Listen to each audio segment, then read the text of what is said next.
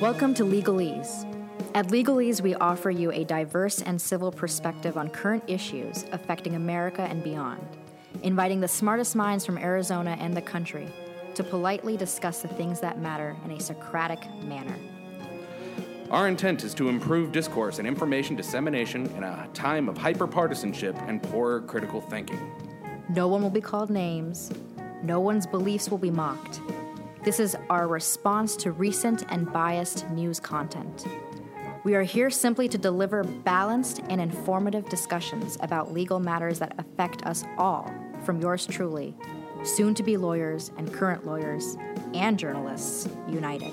We offer you all of this without convoluted legalese, which is a word for fancy lawyer talk. We hope you enjoy the show.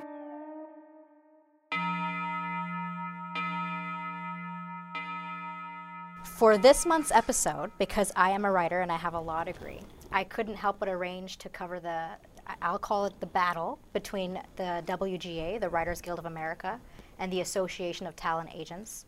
It's made headlines, but it hasn't always been captured in a truthful light, in my opinion. So this episode seeks to illuminate the truths of the matter while highlighting the positive impact the WGA's unified membership backing has had, especially over Twitter with the WGA Staffing Boost movement, which was started by Latoya Morgan, who's a writer and executive producer. So this hashtag, and Liz, you know about this, you've been a driving force behind it, but this hashtag has begun to trend, and now other upper-level writers are quickly becoming driving forces behind it, like Liz, and you're phoning in today, and I really appreciate your time. I also appreciate your time, Greg. I know you both are busy writing all the time, so it means a lot to me that you're here. So this whole movement has become a force of nature and has even brought non-WGA writers like me some opportunities that would have not presented itself if it were not for the hashtag staffing boost. So there are so many writers, content developers, showrunners, producers, and writing programs on Twitter that have been so supportive and receptive to all writers. And this has been an incredible experience to witness on my part. People are retweeting opportunities for everyone to see. There are now WGA mixers happening in Los Angeles and New York. And Liz, bless her, has been making Google Docs, grids, listing writers who other upper level writers have recommended for showrunners to view. And I'd like for her to talk about that later in the episode. And to be clear, WGA's stance is one of solidarity, not a strike. Am I correct in saying that, Greg and Liz? Yes. Well, it's not a strike in the legal sense because this is not a labor dispute amongst employers. It's actually a labor dispute amongst people who we employ. Exactly. So it's not exactly a strike in the traditional sense of the word, but it's a labor dispute between the writers and the talent agents. Perfect. Thank you for clarifying that, Yeah. because there was, Liz, you saw this on Twitter too, there was quite the confusion, people thinking this was a strike, but that's not really the case here. Yeah. Yeah, so my goal here today is to clarify what's going on, meaning the legal arguments on both sides, while highlighting the positives that have come about for writers. Let's begin today by having Greg Bernstein first introduce himself, and then Liz, I'll have you go after him. Before he introduces himself, I'd like to say that I've been fortunate to have him as a mentor for 6 years now. He's greatly helped me in developing my skills as a writer, and also he's seen my growth as a writer, so I really appreciate him in that regard. That's been really nice to see. What do I say? I started off as a lawyer. I got wise. I became a writer, and I've been a writer for the last 25 years, and we'll have a film out in theaters in August. And I teach at Arizona State University, which is how I had the pleasure of meeting you. Well, thank you and congratulations. Thanks. Liz, it's all you. Yeah, so I'm a television writer. I've been working in network television for the last 4 years. Before that, I was an assistant for David Shore, who was the creator of House, The Good Doctor, Battle Creek, and I met him when I was the writer's assistant on House. And I went to school for television. I knew fairly early on what it was that I wanted to do and just kept working at it, and I've been lucky enough to have some success. Wonderful. Congratulations to you as well. Success well deserved. I'd also would like for you to briefly, and we're going to go into it more throughout the episode, but just briefly applaud yourself and explain what you're doing on Twitter right now for so many writers. Basically what I'm doing is I'm supporting the two hashtags that have been trending for the last couple of weeks, and that's the WGA Solidarity Challenge and the WGA Staffing Boost. Both of those were started by writers that I highly respect, two of my friends, Javi and Latoya. And honestly, it just came from seeing a need. Everyone was tweeting out recommendations of scripts that they had read as part of the Solidarity movement, and those tweets were starting to get lost in the noise that is Twitter. So I started a grid, pretty much just a spreadsheet, that tracks all of the recommendations made by upper levels so that anyone who's staffing a show, anyone who's at a studio or a network can have a list of verified writers with writing samples that have been recommended by writers that we all trust and look up to in the industry. That's wonderful. And you see, I think it's so important for our audience to know what is being done and how this entire movement has brought all writers closer together in times of uncertainty. So yeah, thank you for of course. And I'm so sorry if I just got distracted. I just got bombarded with texts because a hit piece just came out on Deadline about the hashtags and basically talking about how writers are breaking the law right now, and no one's being helped by these movements at all. So I'm so sorry, like all of my texts just blew up. Oh my goodness. Do you need to answer anything? No, I just if I'm a little distracted, I'm really sorry. Oh no, that's okay. So this piece just came out. That's so interesting. Greg's looking it up right now. Yeah, just as we started talking, I got maybe 8 text messages and thought that there was an emergency. It's just everybody sending me this article about how it's a little ridiculous because they're talking about showrunners, how they're lamenting because they don't have time to read the spec scripts to see who it is that they should be staffing. And that's actually the job of the showrunner. That's actually what you do for staffing. So that's not different from any other year. So the piece that was written by Nellie it's very skewed, and it's kind of a hit piece, and I just got very distracted, so I apologize. No, that's okay. I've actually never felt like I've been in a newsroom before doing a podcast, but for the first time ever, I feel like I'm actually in a newsroom with updates coming in. Yeah, no, this is interesting. I mean, good timing. We know we can talk about it, and I can't wait to release this episode because I really do hope that it sheds a positive and truthful light on what's going on right now. Because I mean, Greg, it's not illegal, right? I don't want to put you on the spot if you don't. No. Hey, I haven't practiced law in 30 years, so anything I say isn't worth listening to anyway. No, the issue is. I mean, I don't know how it would be resolved by a court, but I know what the arguments are. Under California state law, technically only agents are allowed to procure work. This is a state labor law provision. And by procuring work, it means they're the ones who only they are permitted with entertainment people to negotiate a deal, sign a contract, and so forth, get a job, and so on. Managers can help get clients up to the point where a job is actually procured, but it's really the agent who is required to be doing that. That's under California state law. On the other hand, California state law requires agents to act as fiduciaries, which means they are to act in the best interests always of their clients. And there are, countless horror stories where the packaging fees, which are so much at the center of this dispute, where agents have apparently acted in their own behalf to the detriment of their client.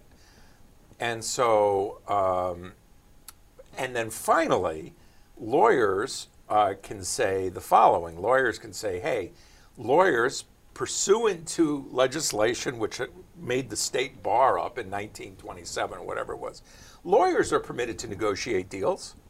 That's something lawyers do every day. So it becomes a stretch to suggest that a lawyer can't negotiate a deal. Or are agencies really saying that they've been practicing law and that lawyers can't practice law?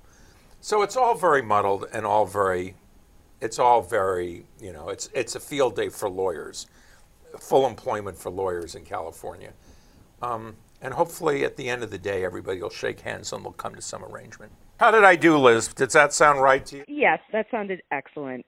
Yeah, that was pretty much dead on. I am not as familiar with the legal side of all of this. I have never quite had the mind for it, and so I've tried my best to gather the information that's out there and make these decisions. But from what I understand, it's exactly what you said. I should add one last thing, and that is that the Writers Guild has specifically deputized managers and lawyers to act as agents would normally act. And the Writers Guild claims that it has the legal authority to do this under federal law. I'm not enough of an expert to, I'm just telling you what the arguments are. I'm not enough of an expert to be able to, know what will happen in the long run. But those are the arguments. No, thank you for clarifying that. That was very helpful to me as well. So I guess let's try to boil it down as much as we can. So from what I understand, the WGA wants talent agencies to sign a new code of conduct that simply ensures that agents do their jobs of getting their clients the best deals possible for that client, which is what you just said, the best interest of the client. So the Los Angeles Times thankfully got that right in its article. And there are also the packaging deals that Greg also mentioned. So the WGA does not want clients used as part of an overall package deal or working with affiliated production companies, because oftentimes those practices result in writers getting the short end of the stick. Greg and Liz, did I get that part right? Liz, you can speak to packaging since you're a TV person with more authority than I can. Yeah, that's basically right. Okay, perfect. And the ATA's stance is that writers benefit from this, and it's a practice that's been going on for a long time. And then in response, the WGA instructed its members to fire their agents and has announced it's suing the big talent agencies. Can I add some clarifying stuff? Go ahead. Yes, please do. Because of abuses that happened a long time ago, agencies have so-called, and it's a silly term, franchised. The Writers Guild has franchised agencies. This is not like Quiznos. They have basically, franchise in this case means they've given the agency a stamp of approval, which allows it to represent guild members. But to get that stamp of approval, an agency has to agree to a certain set of guidelines regarding how they behave. Traditionally, that's been that you can't produce, they can't serve as producers, because what? A producer wants to lower costs, and an agent representing a client should be acting to raise costs. So that's a conflict of interest there. And so this franchise agreement, the agreement by which agents had to abide by, it was felt in the last several years that it had outlived its usefulness given how the industry has changed. And so, what's going on here is that the Guild has said, all right, we're going to have a new agreement, which the Guild is entitled to do, and say, if you want to represent us, you have to abide by these terms. And if you won't, then you can't represent Guild members. So there we are. I was going to say something else, but I forgot it. So there you go. No, thank you for... Age is a terrible thing. Thanks for adding that. I mean, it's, like you said, it's muddled and it seems murky. I mean, what does this mean for the future of the WGA and its writers and agents? Do you have some foresight that you're willing to put out there, either one of you? I don't want to filibuster. What do you think this means for agents? Do you see a resolve? What would the ideal resolve be? I think the ideal result would be that they sign the code of conduct, quite honestly. And I think right now what may happen, there's a lot of fear-mongering going on. I know I brought up the article before, but if you notice, there are a lot of trades that are coming out with what we've been calling hit pieces, because they are basically in the pockets of the ATA. And so they've made these articles that are designed to scare writers into thinking they have to have agents and that they're not going to get jobs. And so right now, I think what's going to happen is that however it falls out in this upcoming staffing season is going to determine how the rest of the fight is going to play out. It's all coming down to who's going to stand in solidarity. Ultimately, if the writers can stick together, if we can get each other hired, if we can show that as individuals we are, we are perfectly capable of taking care of one another, I think we're going to be taking away a lot of the power that the agencies wield. And I think ultimately what's going to happen is that the mid-level agencies who don't have the same financial reserves that the Big Four do are going to start breaking off, and they're going to start signing the codes of conduct, and they're going to start signing the big fishes, and they're going to be signing the showrunners that the Big Four used to boast. And ultimately the Big Four is going to have to give in because their ranks are the ones that broke. I hope that happens, and it very well may. That's a really nice prognostication. It really well may. I think, the real problem here is that in the last several years, the agencies have essentially been bought by equity funds. And when Wall Street starts to really dig its nose in, their profit motive and their ways of doing business just start to take over. And so these agencies have become so accustomed to making so much money off of these packaging fees that now to lose them is unquestionably a significant hit to them, because they've gotten absolutely addicted to them. But it's interesting because as Liz sort of points out, I mean, right now at the Big Four agencies, at CAA and William Morris and so forth, there are literary agents who have nothing to do. I mean, basically. And they're wondering if their job is going to be there in 2 months. And so, as Liz pointed out, it's kind of a question of who's going to blink. Because our literary agents going to leave CAA and going to leave William Morris and UTA and go to other places and try and bring their clients with them and sign this agreement, sign the code of conduct? Or are writers going to, and I don't think they will, because I think people like Liz are doing such a great job at hooking writers up with employers, showrunners and so forth. But I'm sure that the agencies are hoping that the writers get nervous and go running back to their agents. I don't think that's going to happen. Yeah, I don't, and this is coming from a non-WGA writer, recent law grad, but from what I've seen on Twitter, I don't think I don't think what you just said is going to happen. I don't think writers are going to run back, because at the end of the day, agents are working for the writers, and the writers are the ones that need to be pleased. And obviously they're not happy, and agencies didn't do anything to change that. And now writers have proven that they can stick together and rise each other up and support each other. I mean, it's really been remarkable. On Twitter, it's like no writer gets left behind. Some showrunners were only open to WGA writers submitting some samples, and then I also had some other showrunners that were open to writers like me and have been very welcoming. So it's amazing. I mean, there are non-WGA writers like me too who are now tweeting, I've never been more proud to be a writer. If this is how it is being a writer, I can't wait to become a WGA member. So you can see that there is a huge unification of writers on Twitter, and I don't think that's going away. I think that's getting stronger. There is an example I want to bring in, and I'm curious to hear your opinions on this one. So here are some new developments. Eric Heiserer, Liz, do you know him? I may recognize the name in writing. I don't recognize the name actually hearing it, but that's every name. Yeah, no, that's fine. So he has some power, showrunner, producer. He's been very open to writers on Twitter as well. I briefly connected with him, and he would have been here with us today, but he was booked solid. But basically, he tweeted a few days ago that he and a few other writers are making headway with producers and studios to start a new business concept. That business concept would play out this way.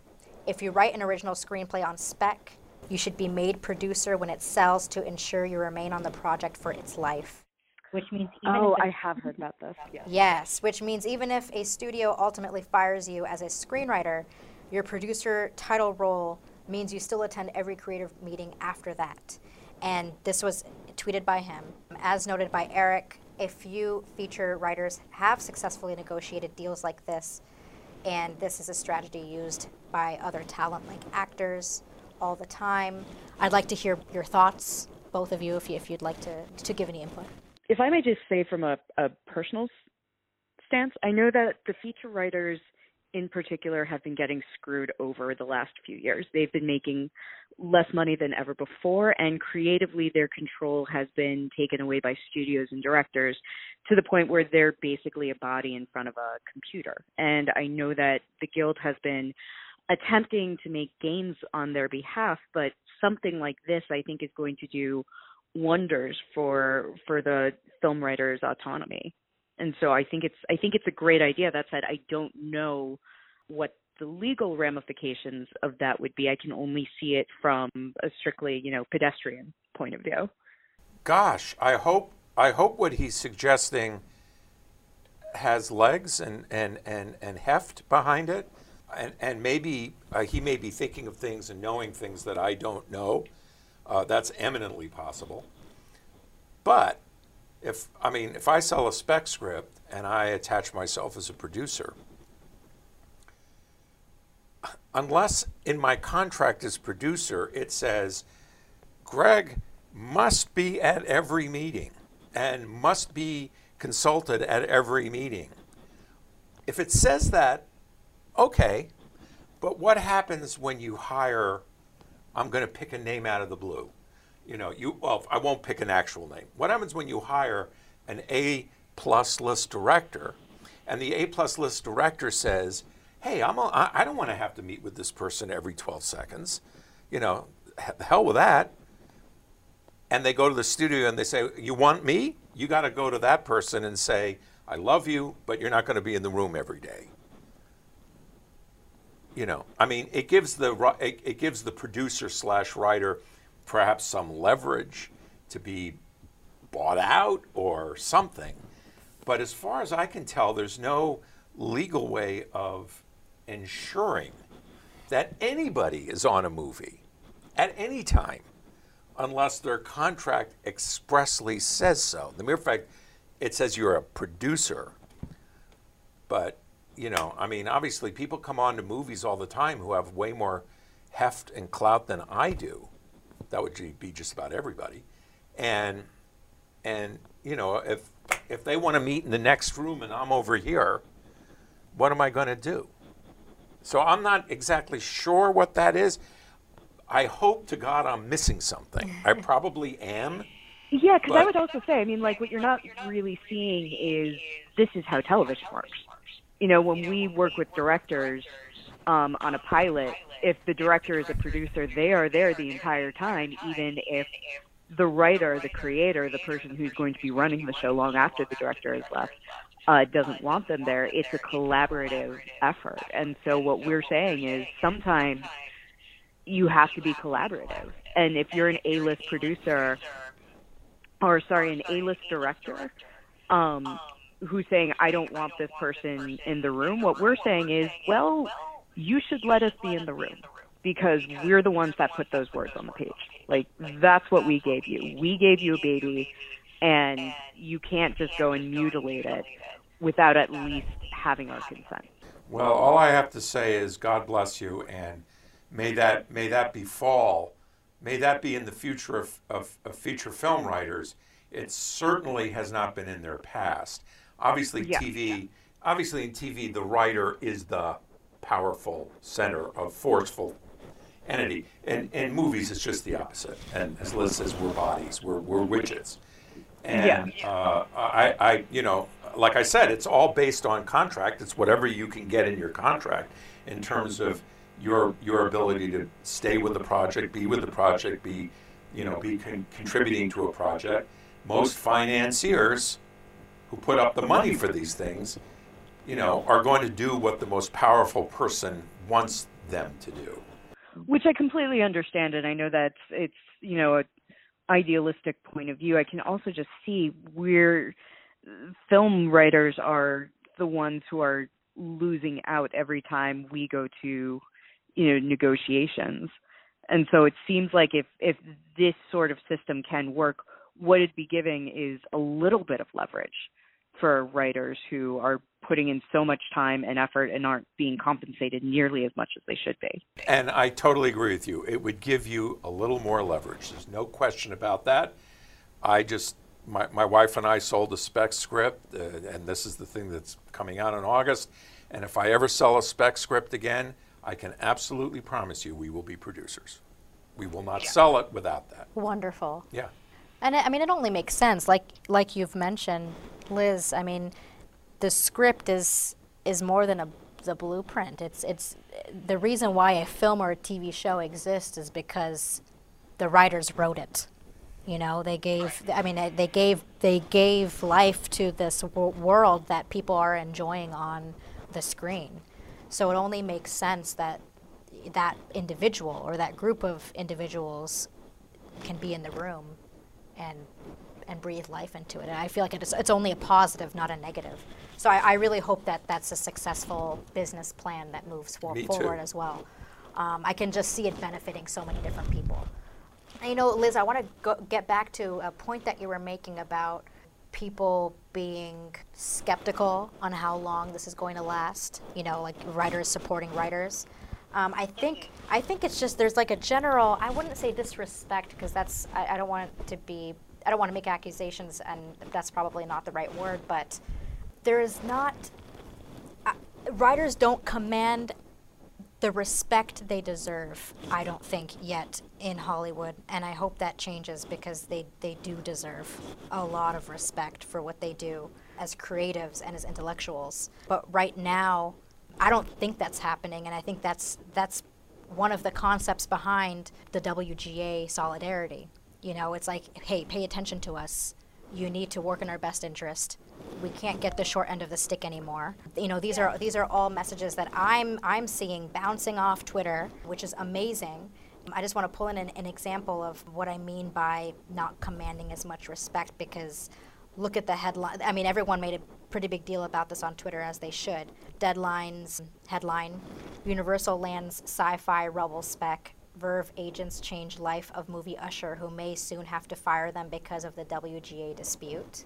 So many writers took to Twitter to tweet about how biased that is and how far from reality that is, of the journey of the writer. One writer, Amy Berg, even changed the headline: Talented scribe Patrick Pittis, signed by Good Fear Management, writes killer spec resulting in a bidding war negotiated by his attorney. Verve sent email with the PDF attachment.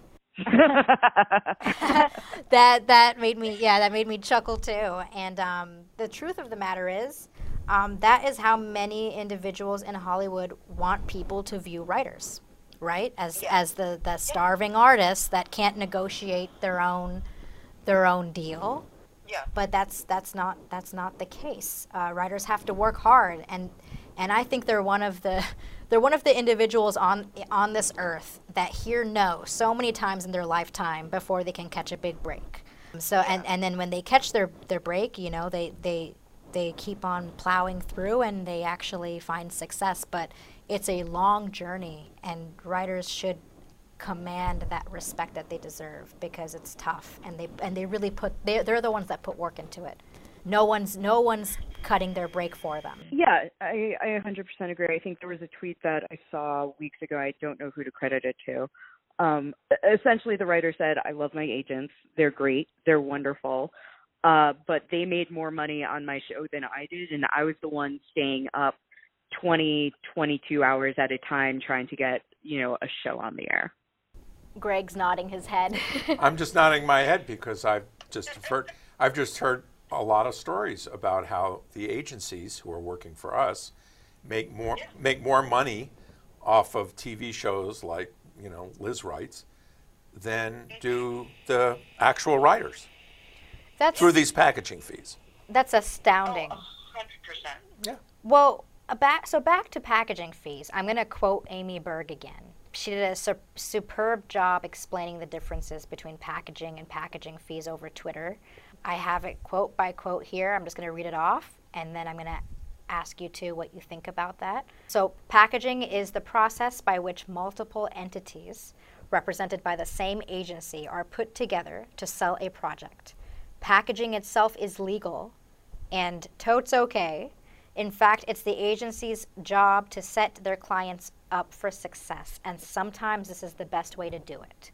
Packaging fees are what agencies charge the studios for the service, which sometimes involves multiple calls and emails to make happen. They've even been known to ask for packaging fees to be given to them, and it is a gift since they're neither expected to nor do anything in return when they only represent a single entity on a series or film, one actor or one writer or one director. In return for their calls and emails, in parentheses, often not even participating in negotiations, which is left to the lawyers, they expect 3% of your budget and 10% of the project's gross profits, gross not net, for the life of the series, even if they have no clients still on it after season 1.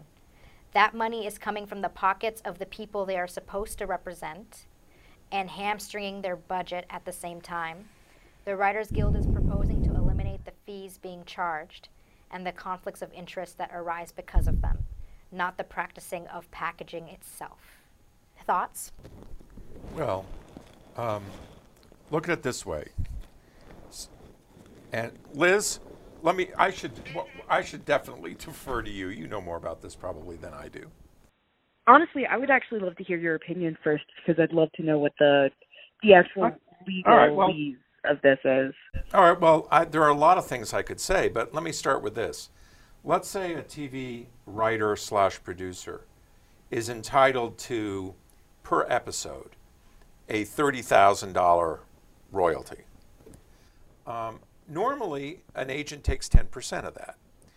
And what the agents will tell their clients about packaging is, oh, no, this is great for you because we don't take 10% anymore of your thing. They don't. They will waive their commission. They don't take the 10%. So let's say the show is hugely successful and does 100 episodes. All right. Well, the 10% commission on $30,000 per episode is $3,000. So if there were 100 episodes, that means the agency would have made $300,000. But the 3% of the budget of the up front and the 10% in back can equal many millions of dollars. Not a couple of $100,000, many millions. Meanwhile, because that 3% is coming out of, it's being paid up front, this upfront 3%, the 10% is only if there are profits. But this 3% that's coming up front, it's coming out of the budget. That means there's less money to shoot a show. That means there's less money to pay any writer, but especially junior writers.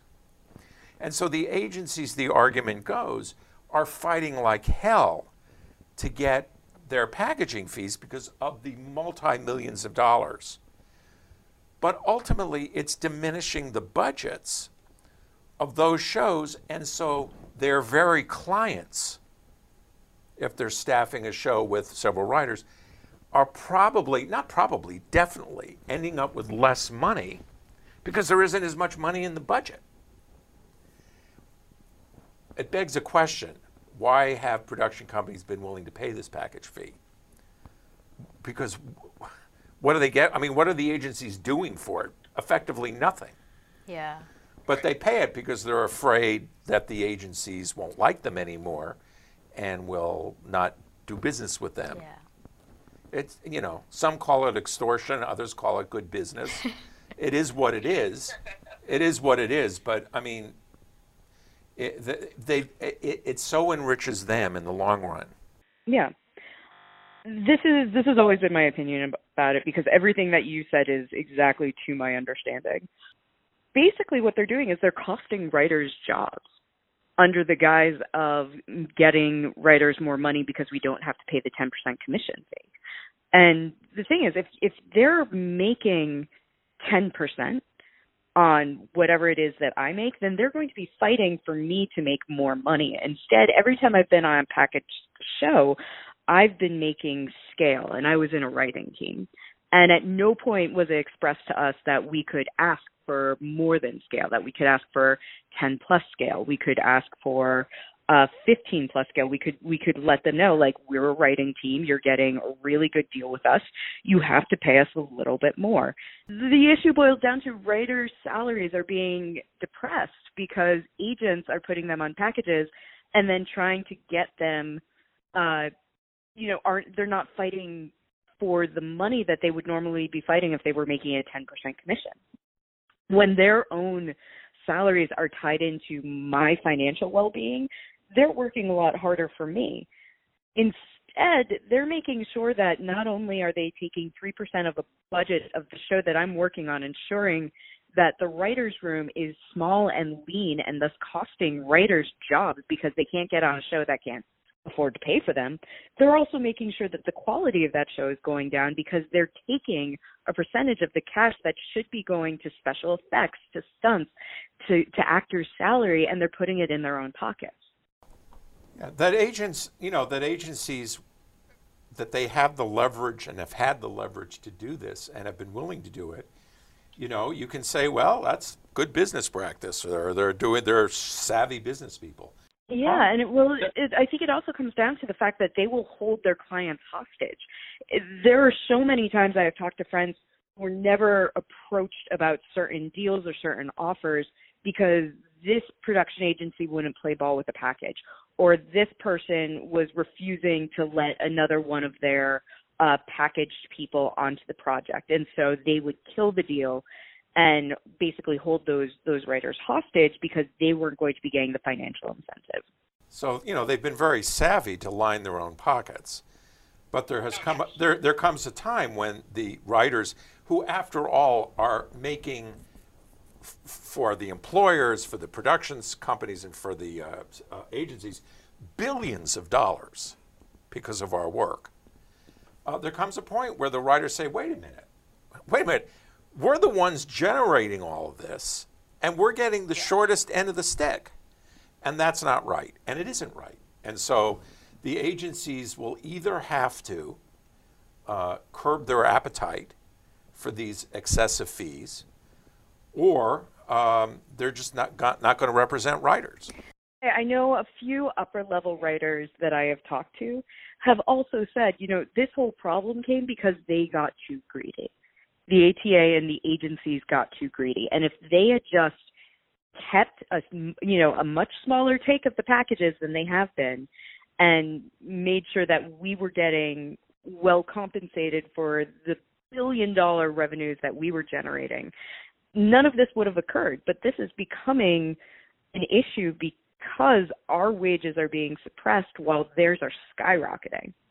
Yeah, the writers' agents, the writers' salaries over the last several years are down. Yeah. The agency salaries, the agents' revenues are way up. Mm-hmm.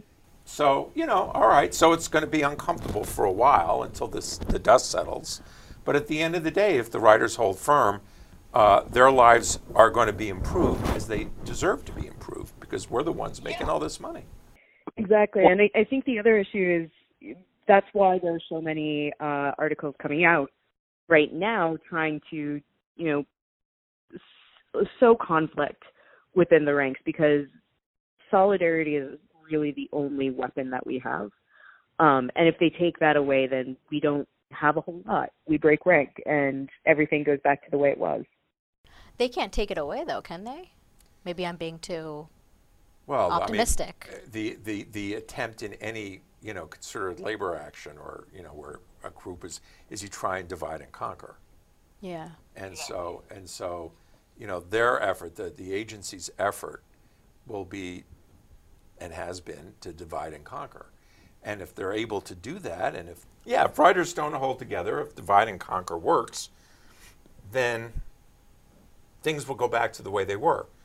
On the other hand, if the writers hold together for, just several months, then the agencies will be paying to employees, i.e. writers' agents, who are doing absolutely nothing. They will be paying collectively millions of dollars in salaries to people who are earning nothing for the agency. And so, the leverage in this case, I truly believe, is on the writer's side, if they only just hold together. Yeah, I think so too. I will predict that there will be ultimately a compromise of some sort that the WGA can manage, that it's acceptable to the WGA, because otherwise, if the writers hold firm, the agencies, CAA, they aren't going to be packaging anything, because they can package an actor and a director, but they aren't going to be packaging writers who are kings in TV. And so good luck to them packaging if they don't have writers to package. No, it's true. It seems like those agents aren't really doing the heavy lifting. It's the writers. So writers are now running their show as they've always been, and even on Twitter, people are connecting. Showrunners are finding people to staff, like through this movement. The hashtag WGA staffing boost is doing what agents were supposed to do. So I definitely see it having a positive outcome for the writers as well if they hold together. I agree with that. My final question is, should the WGA and the ATA resolve this battle, and hopefully there is some resolve that satisfies the writers, do you think the community and openness that has started to grow on Twitter, do you think that will continue?